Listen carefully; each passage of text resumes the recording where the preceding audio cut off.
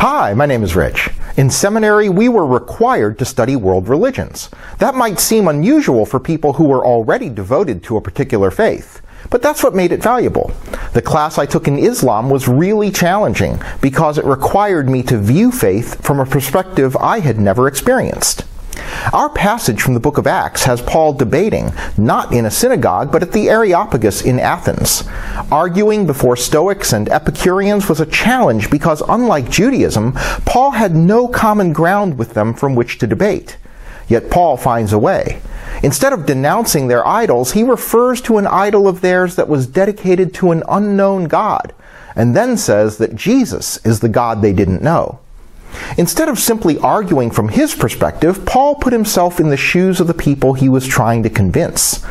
This is something Christians just don't do often enough. In matters of faith and life, too often we're quicker to judge than we are to understand.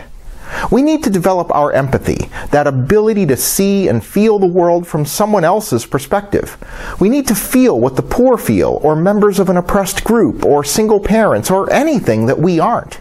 And we need to present Christ, appreciating those for whom concepts like sin and Savior aren't a part of their experience.